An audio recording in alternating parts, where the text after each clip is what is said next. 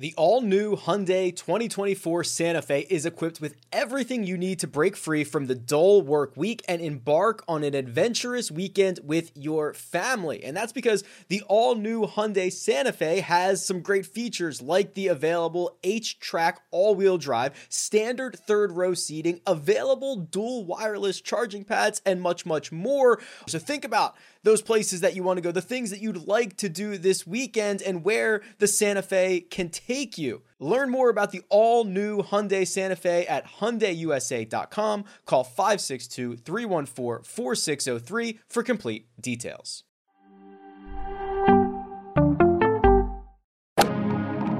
Freaking first cut. Golly.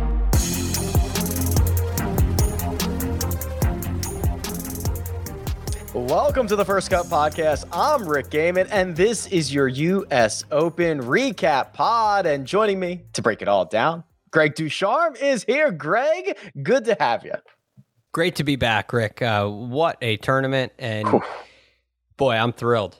This tournament had some moments where I was, my emotions kind of went up and down. I was a little unimpressed for a little while. I was thinking, all right, I've seen better events. And that's what I mean by unimpressed. I've seen better majors. And then all of a sudden, today, it completely culminated into just one of my favorite majors of recent memory. This one was awesome. I give this an A+. There was a moment where basically the top 5 players in the world were leading or one shot back of the. It was awesome. It was unbelievable. Mark Immelman also here. Mark, you got to enjoy this one from home. I hope it was everything that you were expecting it to be. A great finish. Well, yeah. Before we went on the air, I was telling Greg, I'm like, man, I could get used to this sort of stuff. Sitting on the couch tweeting about golf is actually pretty easy, and there's not the pressure of having to say something insightful about some incredible golf shot. But Greg, I'm not like you, bro. I was glued to the television. I thought this was highly impressive. Hell, when Louis made that birdie putt on 10, I nearly fell off the couch. But from the word go, when Rahm birdies the first couple holes, Rory makes an early birdie, Brooks gets going. I was hooked, and I thought it was some sort of an event. And I'm getting ahead of ourselves, but bravo, John Rahm. I mean, what a way to close something out that essentially, if anyone deserved something, it was him. Mark, I am with you on today. I was glued to the TV from the get-go today. Earlier in the week, there was some head shake. But here's my point. As the week went on, it got better and better and better, which I think makes for a great event. So I was very happy with the way that today played out.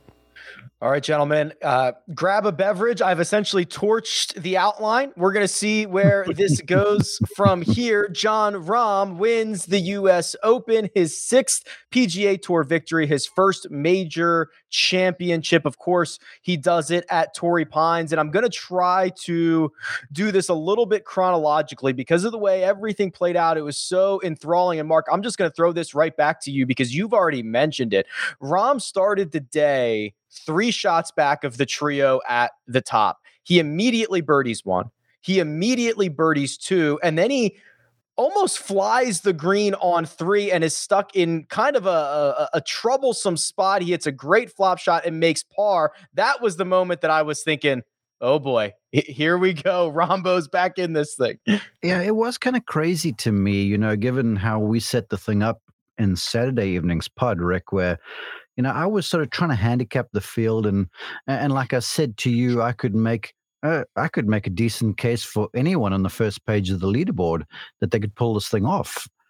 But the way he came out and played, and what I saw, and I'd be keen to see Greg's commentary on this because I respect his opinion.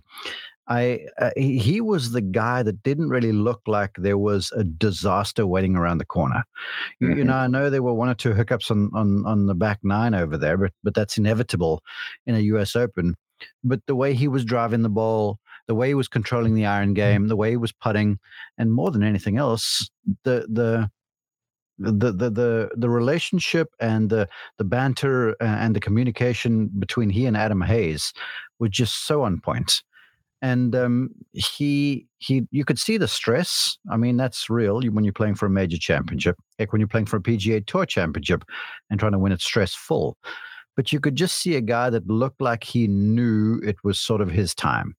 And he never looked phased. And when things kind of weren't going his way, he also didn't try and panic, which I've seen Jon Rahm do before at this very event. In fact, I had him at Torrey Pines in February, and it was he and Victor Hovland. And on 14, they both in the show, and they both hit it down the left side of 14, and they both blow it long left on 14, which you never do, and essentially cost themselves the event. But it looked like he knew, it was almost Tiger-esque in a way. He knew that if he just stays upright, things are going to probably fall in his favor. And then to make that fast finish that he did, that was vintage. And I mean, what a way to close out your first major championship. I mean, he must be flying so high right now. It's crazy. Yeah, the middle of that round, Greg, where he makes birdie on 9, then he goes into the gauntlet, 10 through 17. Those holes, every single one of them playing over par. The hardest holes on the course are there. He played 10 through 16 at even. He parred them all. He looked in control. He had that look about him. I'm going to save the last 2 holes here for a second, but I agree with Mark. My takeaway from this was Rahm was dialed in. He was kind of going with the ebbs and flows of this round, kind of understanding a major championship. And while names were flying up the leaderboard, flying down the leaderboard, he was just hanging tight, waiting for his opportunities.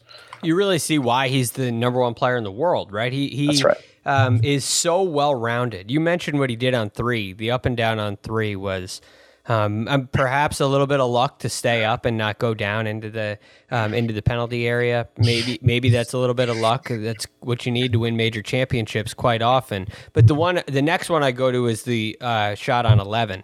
That up and down on 11, that was a hole that everybody seemed to be missing to the right. You saw Bryson's meltdown kind of started there at 11.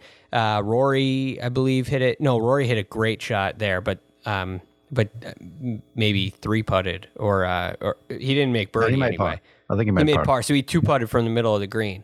But anyway, a bunch of players hit it over to the right, Rahm included. He hits it into the bunker, very nearly misses the bunker, and that's a tough shot. He's short-sided, and he hits this shot out that it comes out so soft, and it just lands like a beanbag on the green. It was awesome. That was an awesome shot, and that's why you feel that way, Mark. That's why you feel like there's no disaster coming for him. He plays a very consistent shot shape off the tee.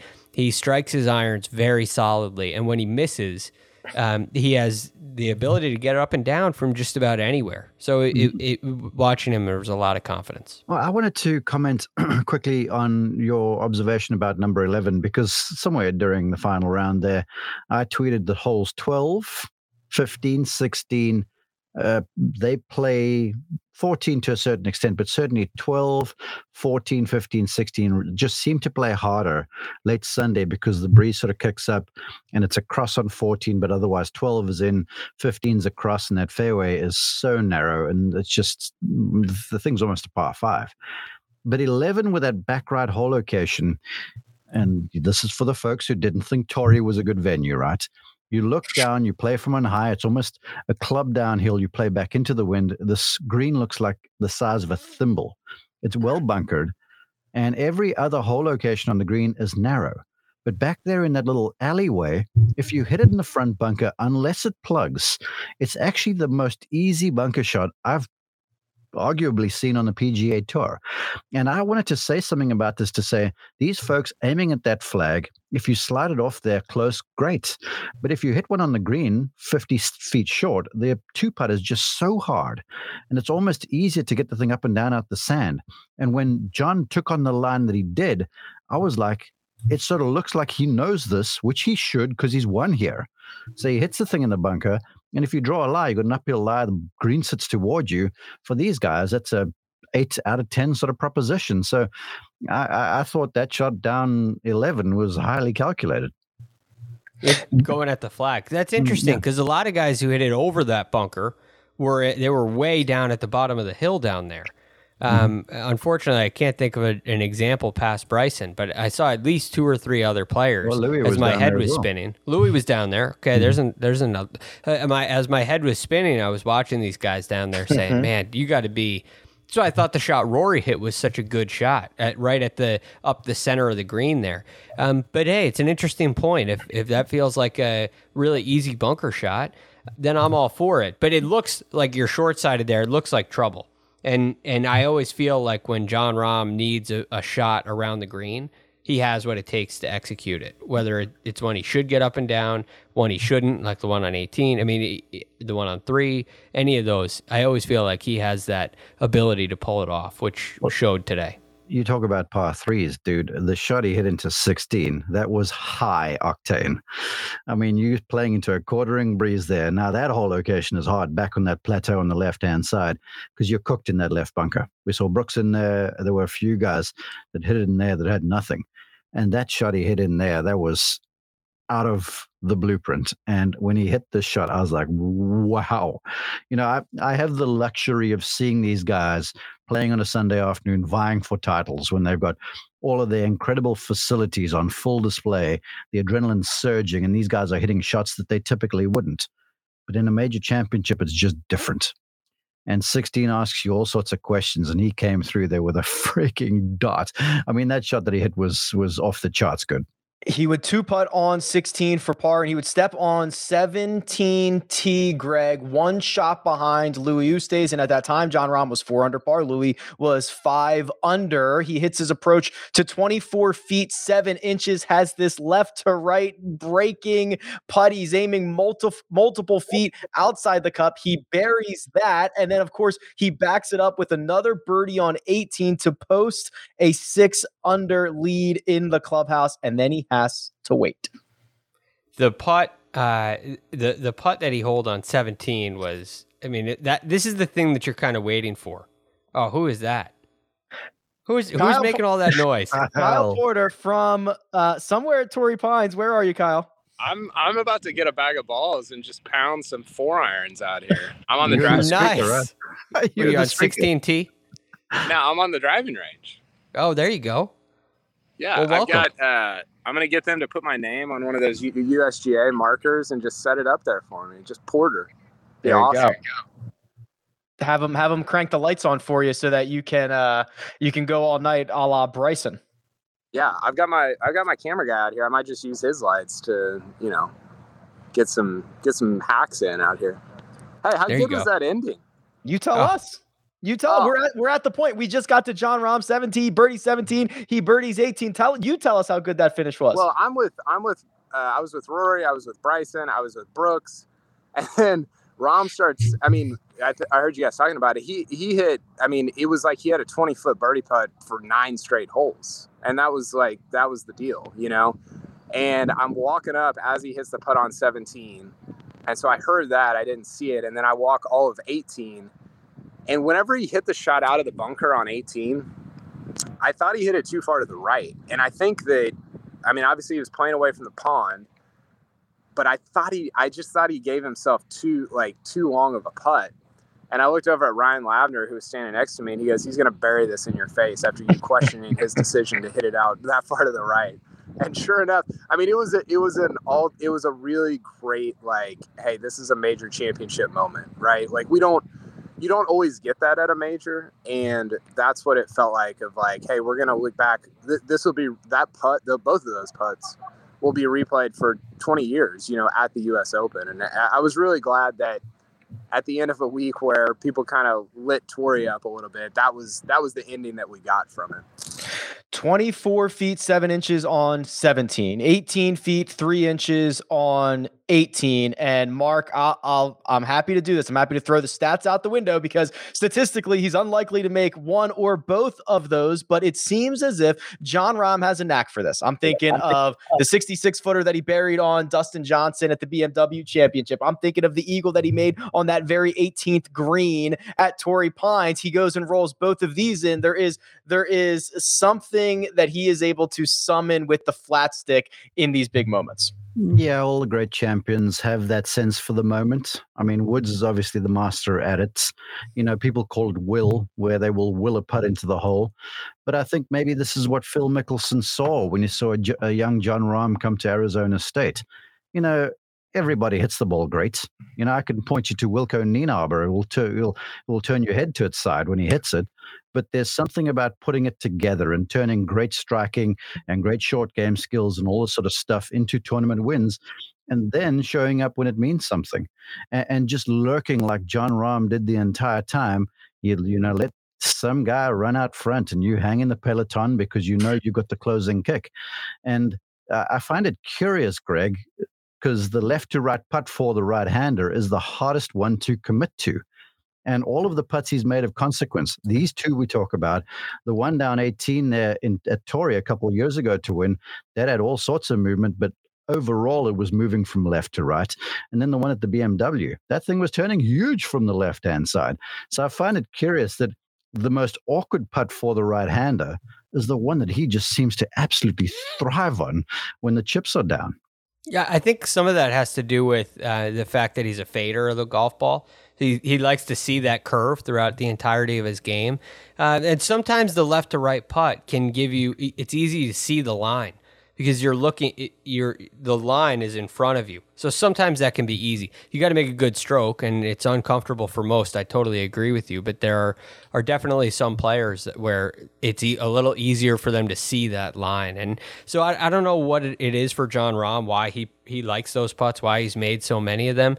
I don't know if that's just a coincidence that he's had those putts in the biggest moments, like Tiger has had a lot of those too, or if it's something that he prefers. But I look at what John Rahm did throughout the week on the greens, and this was just, you could feel this coming.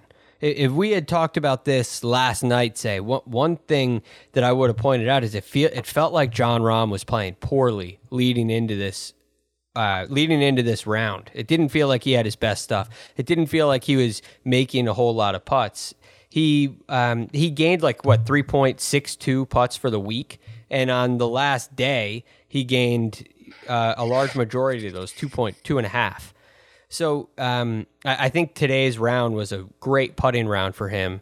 And he still, it took until the last two holes to make it a great putting round. So you kind of had this feeling like nothing has happened for John Rahm this week. Nothing has really happened, and he's still here. And that can be a really good sign for a player like that, because all of a sudden something happens and this is what we get, and he does it in the biggest moment. So I couldn't be more impressed. Everybody knew that this guy was going to win in January, and everybody thought he was going to win after what happened at Memorial happened. It's like every step of the way, John Rahm was the guy for this week, and that's a lot of pressure, and he pulled through, and it's not easy to do. Our friends over at William Hill are licking their wounds this week after John Rahm was victorious. The last player to birdie KP the final two holes to win a major by one shot, 1998 Masters. That was Mark O'Mara. That's that via Justin Ray. And this is notably not only his first major title, but I don't even know if you remember this, KP. We talked about this before, I think, the PGA Championship. I said, how many majors does John Rahm have to play in and not win before you start getting worried about that being a thing? I said 20. And this was 20. Yeah. How about that? I got a prediction right. After Bryson ejected my one and done pick, and he just goes 44 scorched earth on the second nine here. Just an abomination of a back nine. Just horrendous. No, I think Greg's point about Rahm is really good. And I can't remember if we talked about this or I said it on HQ or something, but I thought Rahm won the tournament on Friday night or Friday afternoon whenever he played his second round, because he had nothing. Like, he had nothing from tee to green. And he even said that afterwards. He's like, I was like lost. And he shot a 70. And like, I think that early in his career, he would have shot a 74. And that's not like, I don't want to do the whole like, oh, he's got his temper under control, whatever. Like, I think he just did a great job of not letting bad breaks or bad shots affect the 3 or 4 shots, because that's what would happen. Like, I don't care about your temper. I care about, are you thinking about that bad break for 6 holes or whatever? And I thought he did a great job of this, or of that early in the tournament on Thursday, or specifically on Friday, because he just didn't have it, and he posted a number and kept himself in it going into the weekend. And Saturday too, Kyle. It was on what was it 14 on Saturday, where his ball got caught up in the flag. He makes double there, which was like a kind of a bizarre thing. And he said on Saturday, how bad are you? There was one moment where he was on, his audio was on after he hit a shot, and I want to say it was 12 before the double bogey, and he just says, how bad are you swinging right now, bud? Talking to himself. And you just had this, and he shot, to your point, Kyle, he shot 70, and you just knew that something good had to come of this. And it did, but it takes real guts to be able to hang around that long and wait for something really good to happen that deep into the tournament. I couldn't be more impressed. Hey, real quick, I gotta go because my phone's dying. But 2 things. One, I thought it was fitting that Rahm was the one that emerged from like I called it a 10 Lamborghini pileup. You had like all 10 of the top 10 in the world in the, like vying for the championship. I thought it was fitting that Rahm emerged, because I think that I think over the last 3 or 4 years, he's. Yep, there it goes. And his phone died.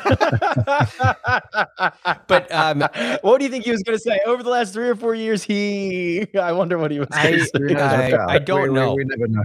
But I do think that Kyle and I, maybe last week or the week before, we were asked who is the best player in the world right now. And Kyle and I were on Rahm. Yeah. I think, Rick, you and Coach were on DeChambeau, I think, if I remember correctly. Probably. I'm not bragging about this. I'm just saying, you look at Jon Rahm, and what he was doing was, just a little bit. What he was doing was so close. He was poorly performing and still finishing in the top 10 time and time again. And he was just, there was no magic. Nothing spectacular was happening.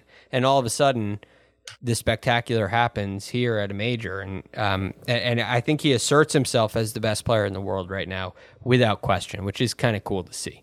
Well, speaking of that, Mark, it was at the Northern Trust last year when Dustin Johnson ran away with it. He won by 10 shots or whatever it was over Harris English. He became, at that time, the #1 player in the world, taking it from Jon Rahm. With this victory, Jon Rahm will wake up tomorrow officially the #1 player in the world.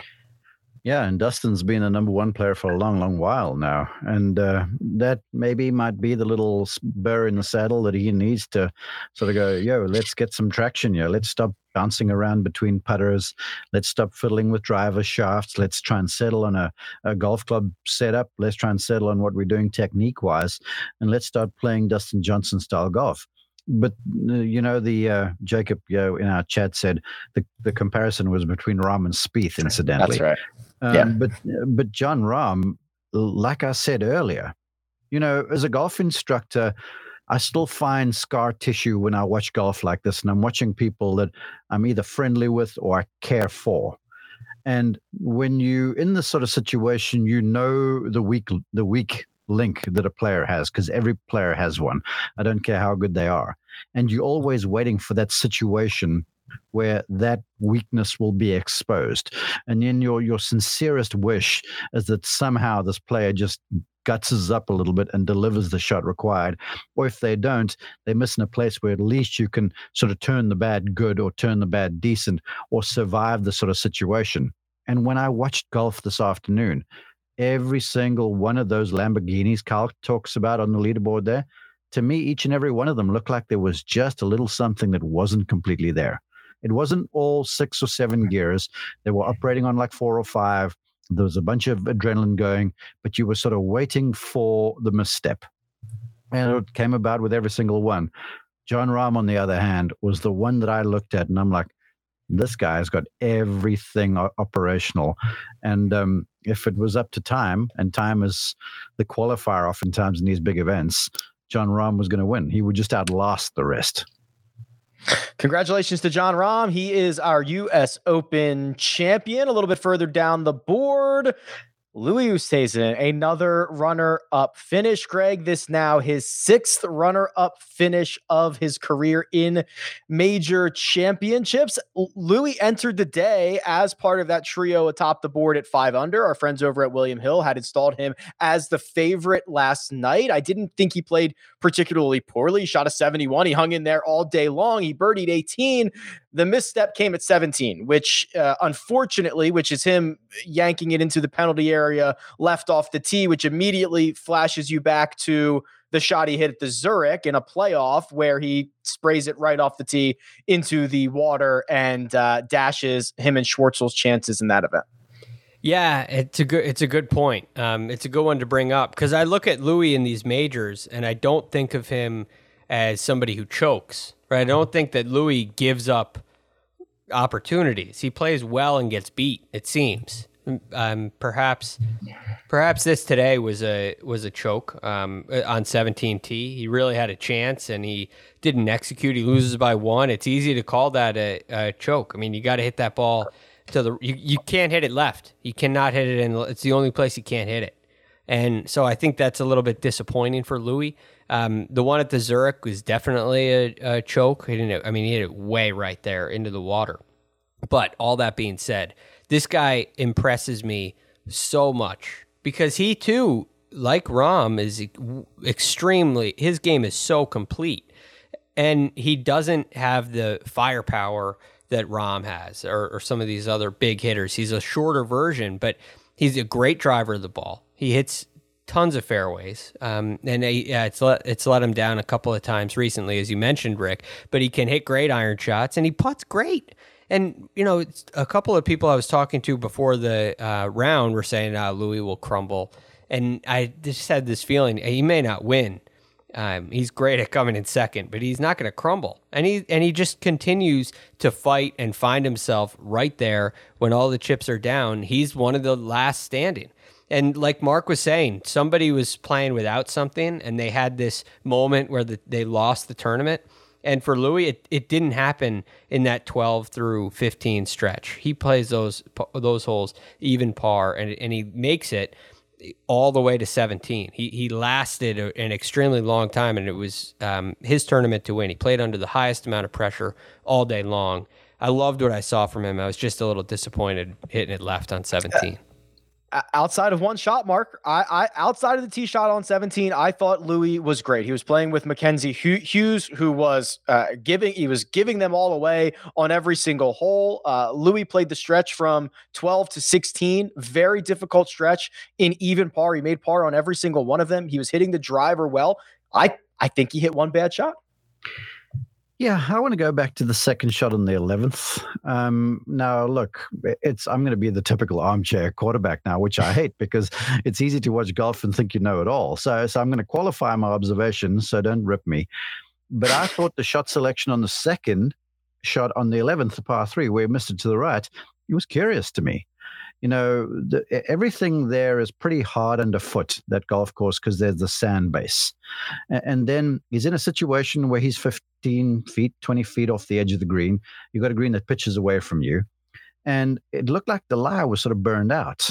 And he's going for something where they did a close-up of how he released the club through the ball, and there was a whole lot of wrist flick. It was like he's trying to add extra loft to the wedge, where something like that. Now, again, I did not see the lie up close, so I might be wrong, where he could have went a lot more basic on that, just dribbled the thing onto the fringe, allowed the camber of the green to do the rest, and give yourself 3, 4, 5 feet putting uphill, as opposed to going for the flopper, blasting the thing beyond the cup to where Bryson putted from, 10, 12 feet, downhill left to right, and those are the hard ones. So I thought that shot was a little curious, but he knows better. That's just my observation, looking from afar. And then you don't want to call it a choke. I tweeted when he knocked in that par putt on 16, I'm like, this is real. This boy's going to close it out now, because that showed big stuff. And you get there on 17. David Fairty said it best. He goes, you can hit Mexico's on the right-hand side of that fair on 17 there, and you can hit it to like Kingdom Come on the right and be okay. And we saw this out of Bryson, and Louis did the same thing on 14.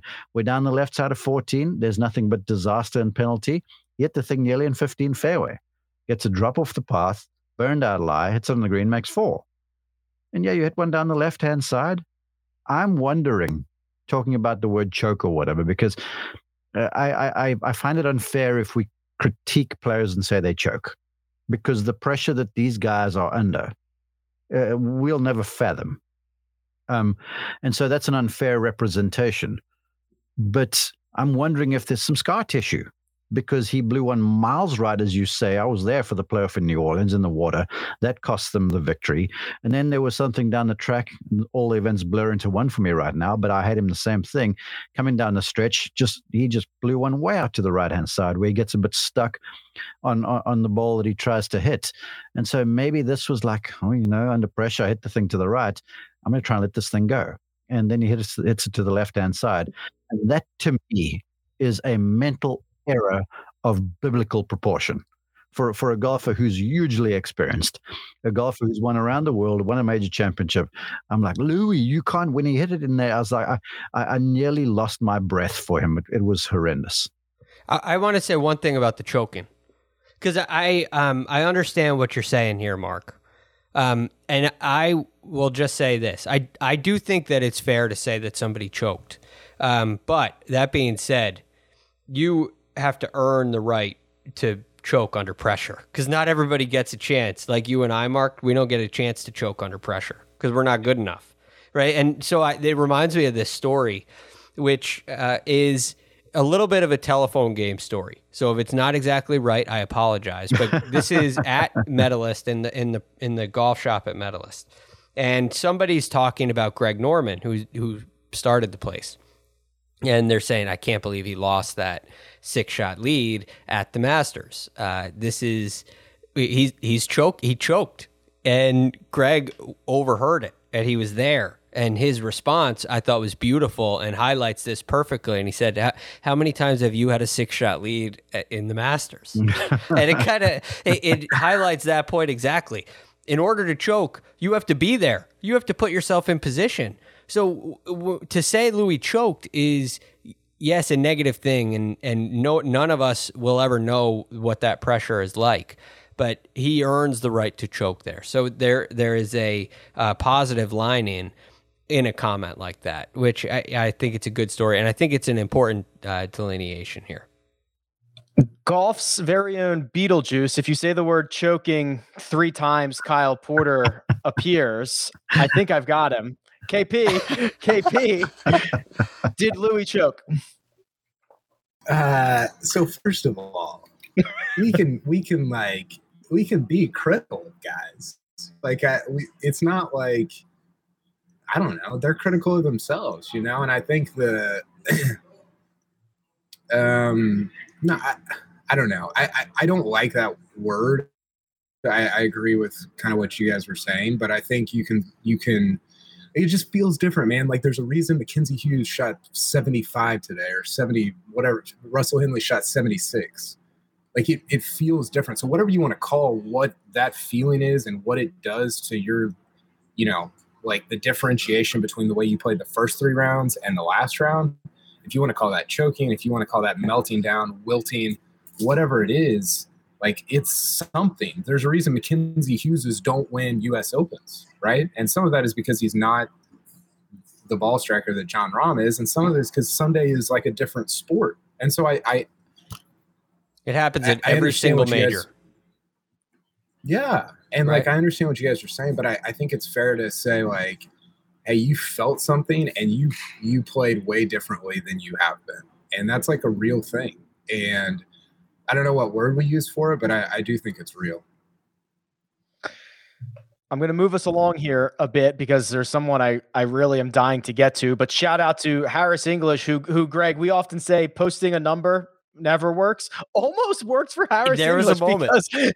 He posted, I don't know what his position was when he posted 3 under, and that his paycheck got bigger as the day went on. These guys kept playing. They kept faltering. Harris English ends up solo 3rd. Not a bad day. I want to look into this this posting thing. I want to find out when the last time somebody posted a number and won, because it's talked about at length leading into Sundays. You know, if he could post, if he could just post, it'll be great. And it hardly ever happens. There's got to be a statistic out there. It's got to be at an Open Championship, right? At this very event, Leishman 2 years ago did it.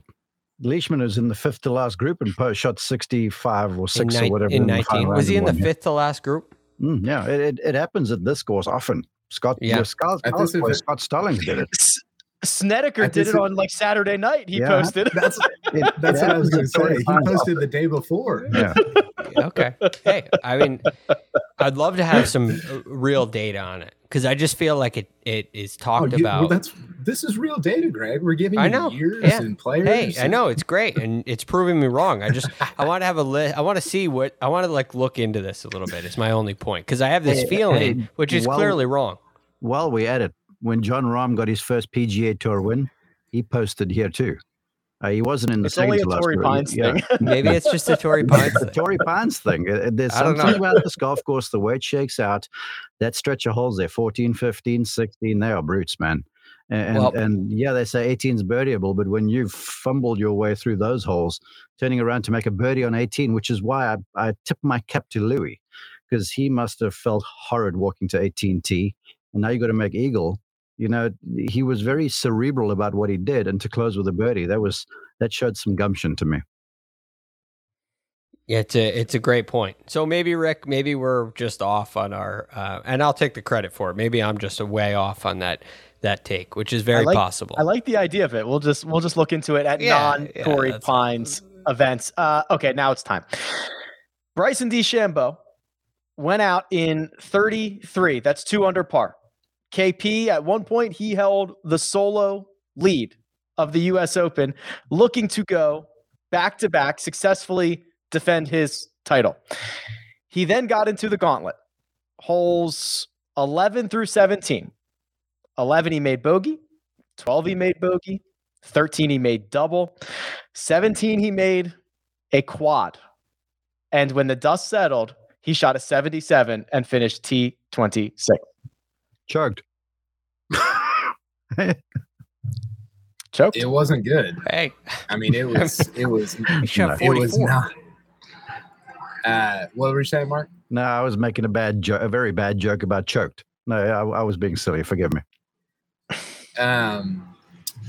It was weird, right? Like I didn't see 17. I don't know what happened there. But the way he was playing the course, and I kind of wrote about this last night, he's kind of figured out that, like, it feels like he's kind of solved the U.S. Open puzzle, right? Like, you don't have to hit fairways. He didn't even try to hit. It was like actively trying not to hit fairways.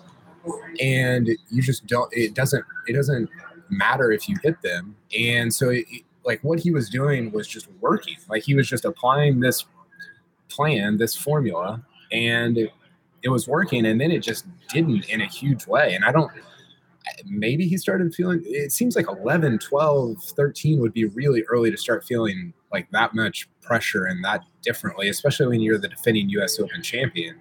I think he just made some really bad decisions or bad breaks on 13. And then again, I don't know what happened on 17, but it looked like, I thought it was going to be him and Rory, and then they both hit the eject button. I mean, just they needed one of the paragliders' parachutes to come back down to earth after how hard they ejected.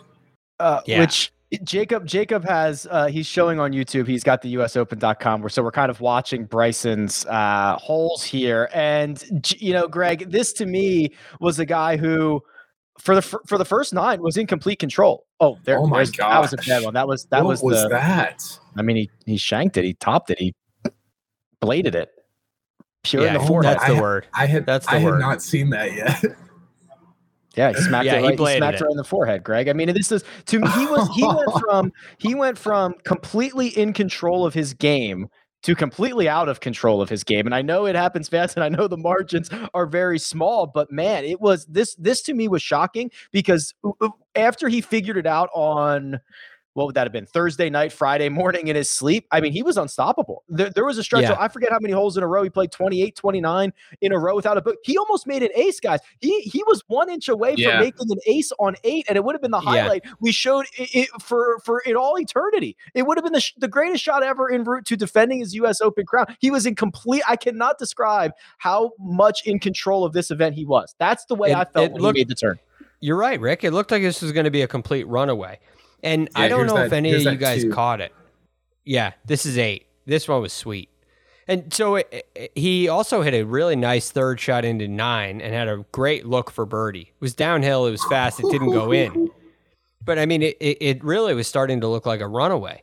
And then all of a sudden on 11, well, it started on 10, he hit a tee shot a little bit to the right.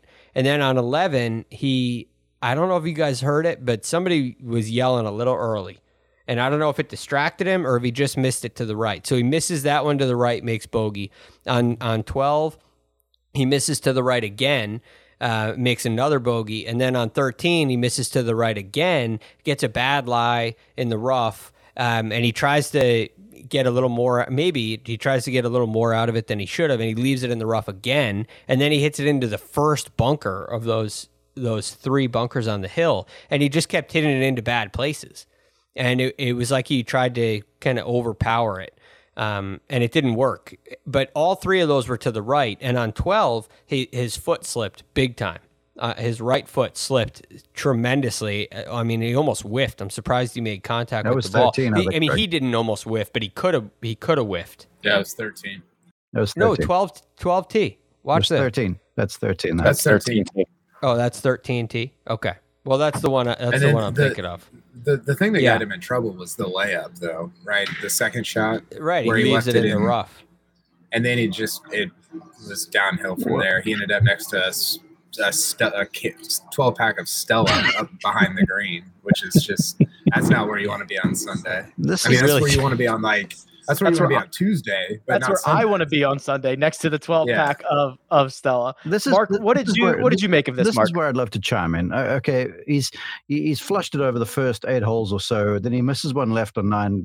Hits it wide right on, as Greg said, on 9. 10, same thing, gets lucky down there in the rough. 11 misses a 7-iron way right. 12 hits it off the planet on the right-hand side. Then the foot slips on 13. But here's where I question Bryson. On 13, he's hit the stuff in ankle-high rough. But the whole thing that he's telegraphed to everybody is, I'm going to bomb and gouge. Now, instead of just taking some sort of iron out there, hitting the thing down into the valley there and wedging it on the green, he's like, no, I'm going to try and bludgeon this thing out of this lie into as close to the green as I can. Gets himself in that one of those greenside bunkers, which is cooked. Those bunkers down there are just no dice, okay? And then he turns that turns into disaster in the double bogey, because then he's chopping around over the green. It was like human one-man ping pong. So I'm looking at this going, some stage you've just got to step away from the thing a little bit. It's like my critique at Augusta National. Certain times you've got to massage your way around that golf course. You can't just be swinging for the fences all of the time. And then on 17, I'm like, you can have yourself a decent finish, but still we're going to try and whip driver down there. And he too hits the thing in no man's land down the left-hand side. And all the other misses had been to the right. So it said to me, I'm like, Bryson, if you're just shown the real smarts about you and you get yourself back against the ropes, you can't punch your way out of that at times. Sometimes you just got to make the prudent play. And he didn't on 13 and essentially cooked his own goose over there. And so I was, for Bryson's sake, because he did look really good, disappointed for him. And I hope that he rues the decision that he made there on 13. I want to run this right back. I want to run. Sorry, go ahead, Greg. Well, I was just going to say, I mean, I agree with you to an extent, Mark, but at the same time, this concept works because he's willing to take on the risk. And it reminds me of like a Phil Mickelson conversation, right? Phil Mickelson loses a lot of tournaments, but he loses a lot of tournaments, and that gives him the ability to win a lot of tournaments. So if I'm Bryson, I mean, maybe that lie on 13 is a little warped. Maybe he did try to get too much out of it, but there is a philosophy here that includes some risk. And I don't think, well, go ahead. I'm sorry. I'm not for 1 minute saying the philosophy doesn't work. But I'm saying there are situations where you step away from it slightly and make the play that the name on the side of your bag indicates that you're making a professional decision under the circumstances here. Yeah, I understand what you're saying. I think that's fair. I think it's easy for us to say, well, he shouldn't have done what he did on those 2 holes. When, like, if he has a better lie on 13, like, I don't know what his lie was on 13, but if he's able to pop that up, we're like, see, he just applies what he does and it works, like, it's just all right. You never talk about it if it works. Like, it's almost all or nothing, right? He either does it, and again, maybe he had a bad lie, and I think in that instance, Mark's critique is like, that's fair. Like, get it back out, make a 6 there even, and you don't take yourself out of the tournament. On the hole before that, Kyle, he hit the thing wide right on 12 and drew a horrid lie and absolutely bashed this 8-iron from, like, whatever the number was to the front edge of the green. If he does the same thing on 13, we are not having this conversation. He can hit 8. You're saying he needed to hit an 8-iron. It was a club choice for you, Mark. Is that what you're saying? I mean, he's trying to advance as far down there as he possibly can. Wait, I'm confused, maybe. Well, because, see, I agree with you. On 12, like, that's the scenario where it works, right? You're trying to it's crazy to try to hit that thing over the tree from that rough. You're carrying a lot of rough on the way to the front edge of the green. Is that crazy? Well, is the difference, in your opinion, Mark, the club selection? Or are you talking about the second shot on 13? Yeah, the second shot on 13. Third? Yeah, the second shot on second on 13, you are so far in that heavy Kikuyu rough that with his strength, if he just powers a 9-iron or a wedge out there, he gets the thing down in that valley, he wedges it on the green, he gives himself 15 feet or whatever, 20 feet for birdie. If he hits a poor wedge, what did he hit? 30 feet. I don't know, but he looked like he was saying a mighty lash at something. And why I can make this comment with some authority is on the hole prior, he had one this deep in the rough as well and was able to move an 8-iron 190 yards to the front edge of the green. That's all I'm saying. I understand. I don't.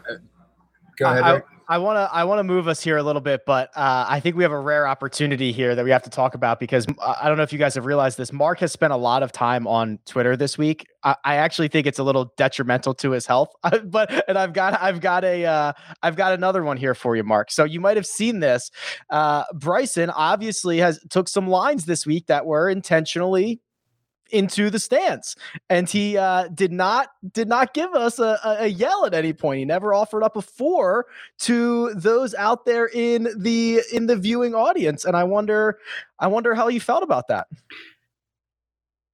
Me? Yes, you. Well, I know the players weren't that happy about it. It's just not in the interests and the standard of the game. I mean, who we're supposed to be. So I understand he's perhaps trying to hit them over the gallery's heads and stuff. But I watched, a dear friend of mine and a countryman where on 11, Louis hits one out to the right, and they had the close-up on him afterwards where you could see the ball was airborne, and they had the tight shot on his face, and he was like, he shot it 4 twice, and then you can see him going, oh, please don't hurt somebody. Because this is a thing, right? When the fans are in there close. And I can tell you from multiple players I've worked with, when the fans start leaning over the ropes and you back there on the tee 50 yards back, they're looking at faces here going, I could end someone's life. And so you play with a certain amount of circumspection. So I'm not going to critique Bryson for that sort of thing, but I'm just saying, if you're going to do that, and it sounds like this is what he's going to do, at least please give us the courtesy of going, hey, down the right 4 over on the right hand side. Real quick, I want to know what made Mark the most mad that he saw on Twitter this week. I just want one take, just fire one off. No, I wasn't mad. I was just commenting on golf the afternoon. I was kind of doing what you did. I just wouldn't make as many hot takes. I just like to say. I thought Mark was especially spicy in the Saturday night recap. The people who thought Russell Henley was going to melt down. I forget what the exact stuff was, but I thought Mark was especially spicy on Saturday evening. Yeah, well, look, I was, and that got me going on Saturday morning when I woke up. I just don't like it when And everyone's entitled to their opinion. I'm entitled to mine here. And I just don't like it when someone can just make these sweeping statements about some guy who's laying everything on the line there in front of millions of folks. And in golf, you got this game where there's enforced timeouts over every shot. And there's more to it than just hitting a shot. There could be a poor lie that you don't know about. Or there's all sorts of variables that are always up there in the ether that we don't really know about. Yet we can make these statements about these folks going, well, he's got no chance. And I'm like, just let's be a little careful and cognizant about this sort of stuff because. But isn't that our job to do that? It's not my job. No, it might be yours. No, it's not. It's not mine. My job is to analyze golf. And I will say to you if the guy looks nervous or whatever the case might be when I'm out there. But I'm not going to make some statement. And I saw a bunch of it on Saturday morning going, oh, well, sorry for these guys. They're not going to last. And Russell turned around and said, whatever, I made it another round. So these guys are good. They've earned their right. They've earned their right to be out there. I'm like, let them play. I will critique a poor play. Don't get me wrong. I hope you've heard me say so. And I did that some this afternoon. But I'm not going to start calling them out before they've even had a chance to tee it up. I think it's fair. I think it's very, very fair. My pick to win, gentlemen, was Colin Morikawa. And Greg, I thought I was going to steal one. I thought I was going to steal one here because Morikawa birdies 2. He birdies 4. Then he missed, let me see here. I want to get the exact shot tracker here. Missed a birdie putt on 6 from 6 feet 11 inches. Not necessarily a gimme. Would have been nice to have. Then he stuffs one at 8 to 3 feet 9 inches. Misses that. Again, not okay. That might be a gimme. That's kind of a gimme. Then he plays 13, a par 5, an opportunity where guys are making birdies, makes double. Kind of had the same issue where his layup got into the rough. And if your layup was in the rough on 13, you were in big trouble. Colin Morikawa would have liked 2 of those shots back, would have liked 3 of those shots back. Ends up finishing T4. Great result, but feels like he left a lot out there. Yeah, absolutely. And there's a element of this that I really like in Colin Morikawa coming that close. I mean, really being within 4 shots there, you can count 4 putts inside of 10 feet that he could have made. So it's not like he's not long enough. He's not a big enough hitter, right? His model will work, and it can work very clearly. So I love the way he played the last 3 rounds. I give him a ton of credit. I thought his Friday round was really gutsy. And we talked about it on Friday night, Rick, how with just 2 kind of steady rounds, Colin Morikawa could win. And he did that. I thought he would need 2 69s, 4 under par over the weekend, and I thought that would get the job done. It wouldn't have. It would have missed by 2 shots. But he did play 2 great steady rounds, and just a couple of mishaps cost him. But what an impressive player. KP, he was 4 over par. I'll go back even further. He was 6 over through his first 16. 6 over through his first 16. He eagled 18 on Thursday to shoot a 75, 4 over par. That could have been it. The guy grinds himself back into the golf tournament, has a real chance on Sunday, and barring a few small missteps in a part of his game that we know is not strong and we know he's going to spend a lot of time working on, he's that close. I thought he missed the cut, to be honest. Yeah, he should have missed the cut. It's interesting. I didn't think Morikawa was going to play that well this week because his game just doesn't really fit what we talked about coming in, right? Like he's not long. I mean, relatively, he's not long. I didn't see what was his fairways. Like what was his fairway percentage? Do we have that, producer Jacob? 71%. Okay, Yeah. so he had a ton of fairways. I probably led Tons. or second or third T2. or something like that. Yep, T2. And that was the deal, right? We said, hey, Colin Morikawa's got to like lead the field in fairways hit to have a shot. And that's what he did. That's really impressive to be able to do that. And he just let what he does best, which is his ball striking, his iron play, take over. So, I don't like this modern U.S. Open thing where it's just bash it and go find it, and who cares if you hit fairways? It doesn't really matter. I mean, I don't think Rahm hit that. What was Rahm's fairway percentage? It was was like 54%, 52 T28. Yeah, so it's not like, it's not good. It's not in the top, top 10, top 15, which is traditionally, I think, what we think of when we think, oh, when the US. I heard Webb saying that in an interview. It was like this special thing on the 2012 US Open. He's like, I like US Opens because that's my deal. I hit fairways. I'm not that long. And I feel like it's kind of gone away from that a little bit, just the setup and the courses. And we talked about that coming in. So all that, I thought what Morikawa did throughout the course, just to get in attention at all, regardless of what happened on Thursday, was really, really impressive. Yeah, Mark, I'm running out of superlatives.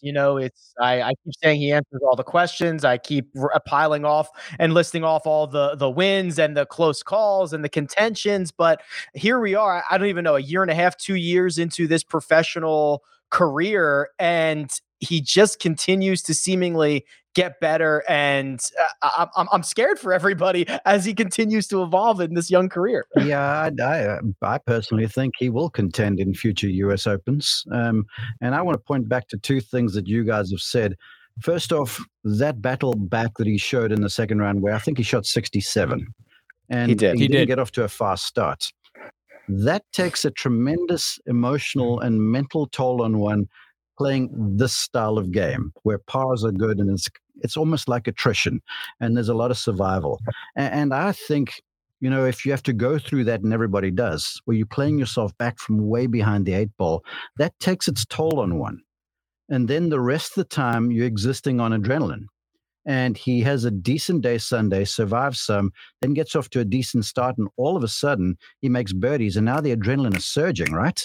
And then on 8, he stiffs one in there to 3.5, 4 feet, and doesn't even touch the hole. In fact, hits it the same distance beyond the hole. That adrenaline ended right there.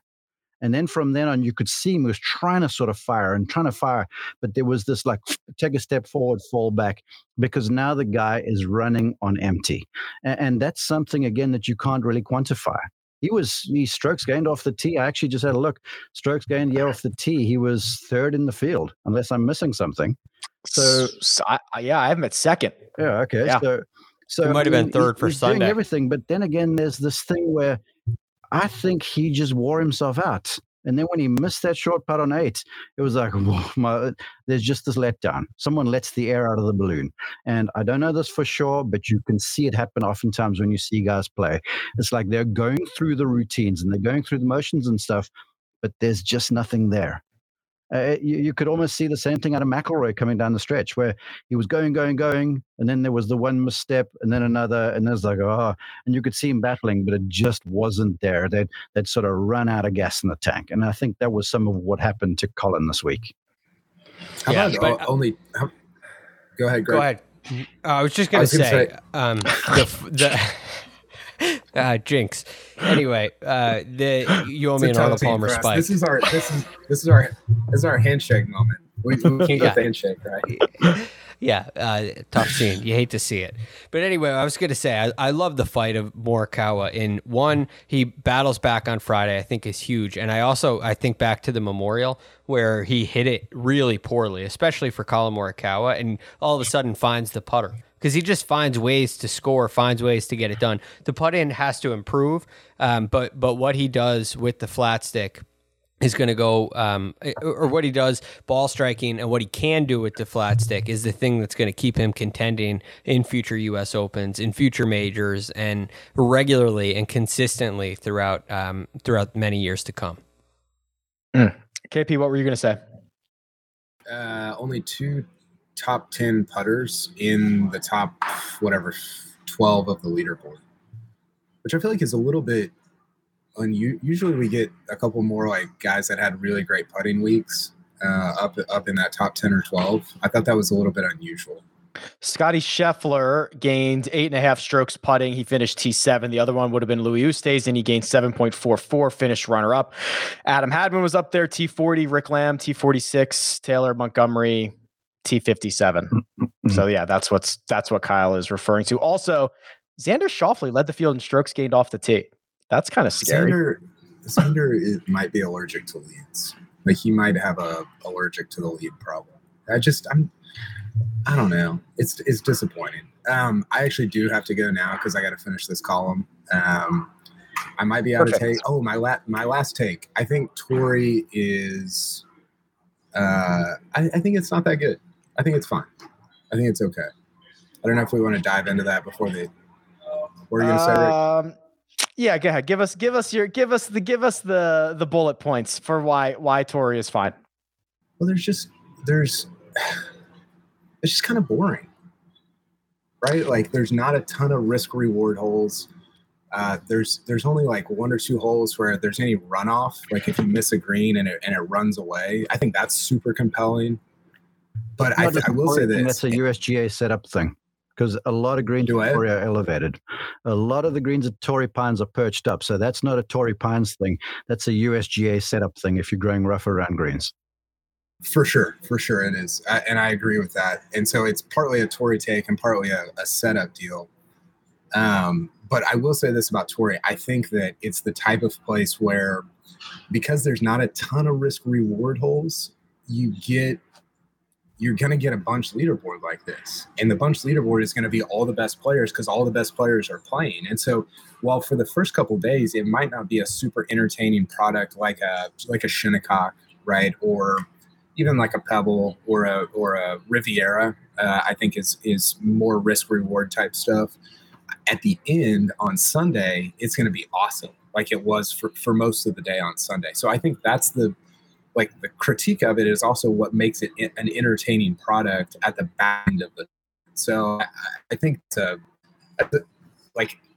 takeaway, the end of it is positive, even if like the whole thing just kind of left me feeling a little bit tepid. There were certainly some valid criticisms of Torrey Pines. I think that's the fact that it's a muni, that it's a public course that anybody can play, and that it's got a great visual. I think that tries to offset some of these things, but architecturally and setup wise, I wish there were more holes that weren't necessarily driver holes. Where I think you could basically hit driver or encourage to hit driver on every single hole, and a drivable, a short par 4 would be nice. Yeah, I miss the short par 4. I think that's always super compelling.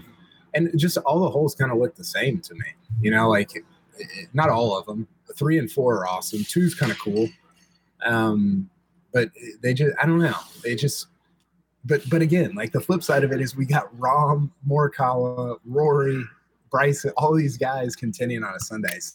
That was the end of the week was really, really good. It was fun. That's Kyle Porter. Get out of here. Go do your work. That you can follow him on Twitter at Kyle Porter CBS. Thanks for hopping on. That is a perfect time for us to segue because we are going to do our one and done update. And I hate to say it, we've got a new leader. So we're going to get to that. But first, we're going to take a quick break and hear a word from our partners. Did you know that more than 75% of Americans will experience foot pain in their lifetime, but only 10% will seek out a solution for that pain? Those numbers do not add up to me, and I know it can be confusing, the biomechanics of the foot, the bones, the muscles, everything in between, but solving foot pain is simple, and that's where Superfeet comes into play. These Superfeet insoles go into your shoes, give your feet comfort and support where they need it the most, and redistribute the forces that reduce both stress and strain through your entire body, not just your feet. Insoles have been phenomenal for me personally, and they are clinically proven to decrease fatigue, reduce injury, and improve comfort. I can attest to that myself, especially when walking a lot of golf holes that I play. So if you feel good, you play good, you look good, everything works out from there, and it starts from the bottom up. Visit superfeet.com and enter promo code FIRST at checkout for 15% off your first order plus free shipping. Okay, picture this. It's Friday afternoon when a thought hits you. I can spend another weekend doing the same old whatever, or I can hop into my all-new Hyundai Santa Fe and hit the road. With available H-Track all-wheel drive and 3-row seating, my whole family can head deep into the wild. Conquer the weekend in the all-new Hyundai Santa Fe. Visit HyundaiUSA.com or call 562-314-4603 for more details. Hyundai, there's joy in every journey. And we're back. I wish Coach was here because I can finally give him some credit here, gentlemen. This is our one and done update. Coach, who entered the week approximately 2.5 million, just earned Mark 1.3 million with Louis Oosthuizen. Coach just earned, that is by far the most he has earned in. Okay, let me do this for you. Coach has made 24 picks previous to this.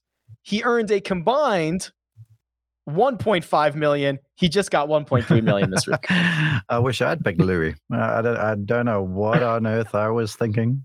I was going for a guy that I thought was a sure thing around Torrey Pines, but that's for another time. But I'm happy for Coach. He's getting a little closer to us, so at least it gives him a little bit more room to spout off. Yeah, we're going to get to your pick in just a second. Jacob, he went with Brooks Koepka. Pretty good week, $553,000. Moves him to 4.3 million. Jacob, do you want to come on and tell us if you are satisfied or not with Brooksy? I'm okay with this. Me and a buddy in another league we're in, we took John Rahm. So, it's we're still celebrating here. I didn't have Rahm available in this league, but I would have taken Rahm. But, coulda, woulda. That's right. You used John Rahm very early. You took him at you took him at Winged Foot. You took him at the 2020 U.S. Open. He got you 95,000. I think anytime you get 553,000 from any golfer, I think you got to be pretty happy with that. So you moved to 4.3 million. Kyle is next.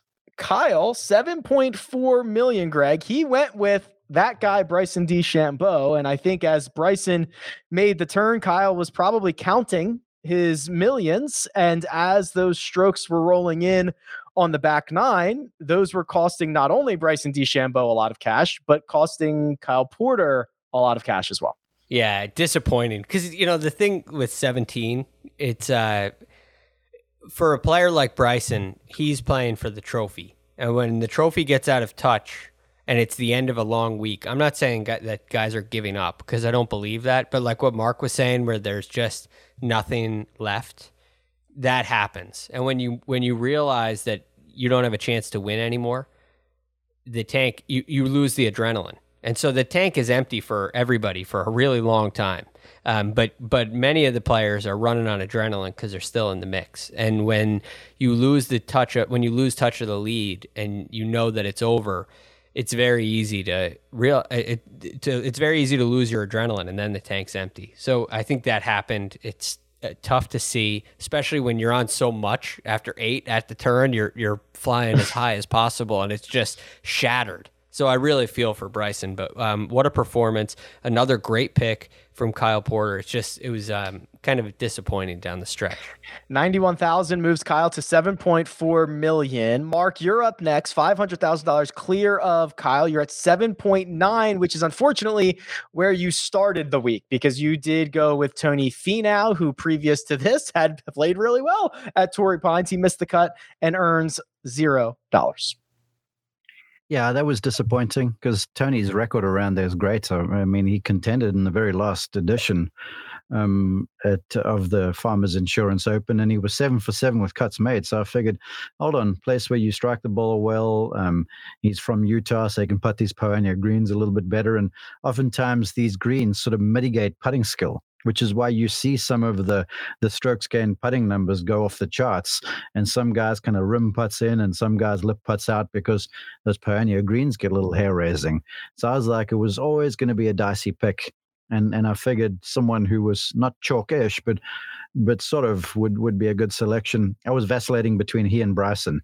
But then I decided, thankfully now, looking at what transpired now over the back nine, that I'm saving Bryson for Detroit in 2 weeks' time, where it's a bent grass greens place where you can calculate those things and still use the green books while they're available and do all of Bryson's stuff and take it over the top of dog legs and stuff.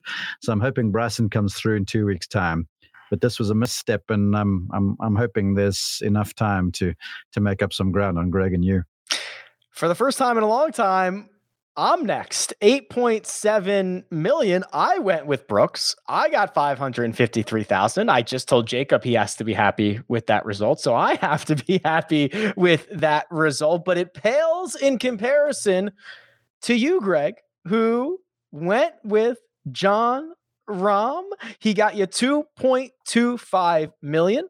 You have now earned over $2 million in 2 separate events. You got the winner of the November Masters, Dustin Johnson. You got the winner of the 2021 US Open, Jon Rahm. You also earned another $1 million from Tony Finau at Riviera. You've got 3 separate $1 million winners, and you are now about $250,000 clear. I will take off the crown. I will pass it over to you. Congratulations.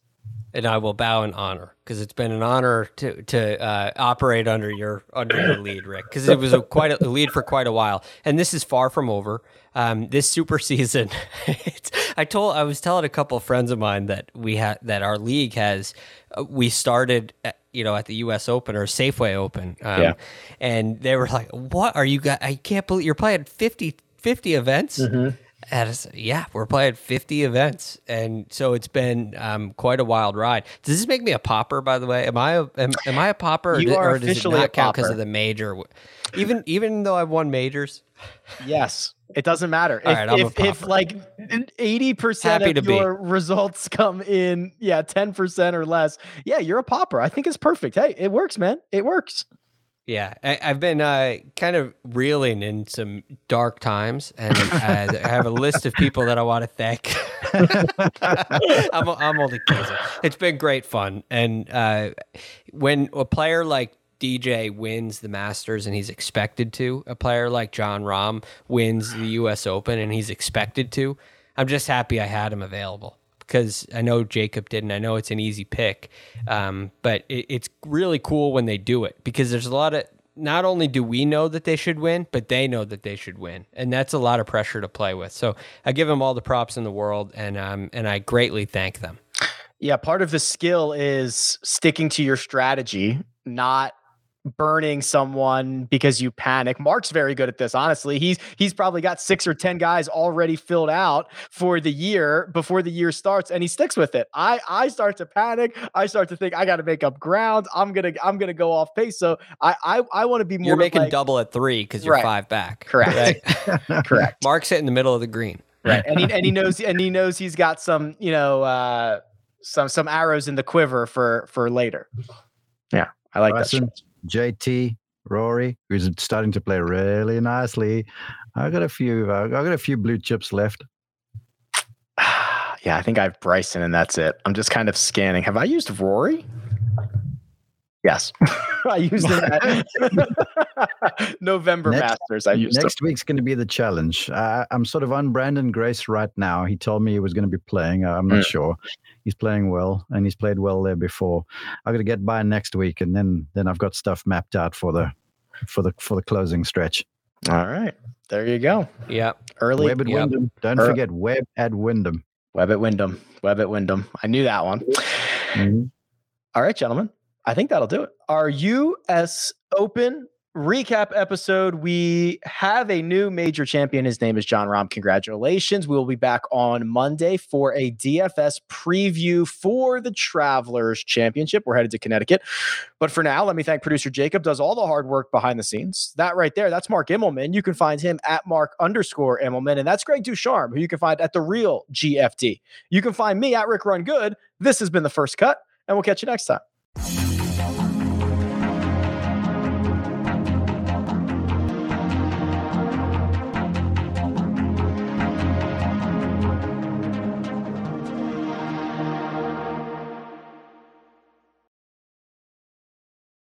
From producers Matt Damon and Ben Affleck, explore how art and music sustained hope during the siege of Sarajevo, thanks in part to humanitarians and the band U2. Kiss the Future. New documentary now streaming exclusively on Paramount+.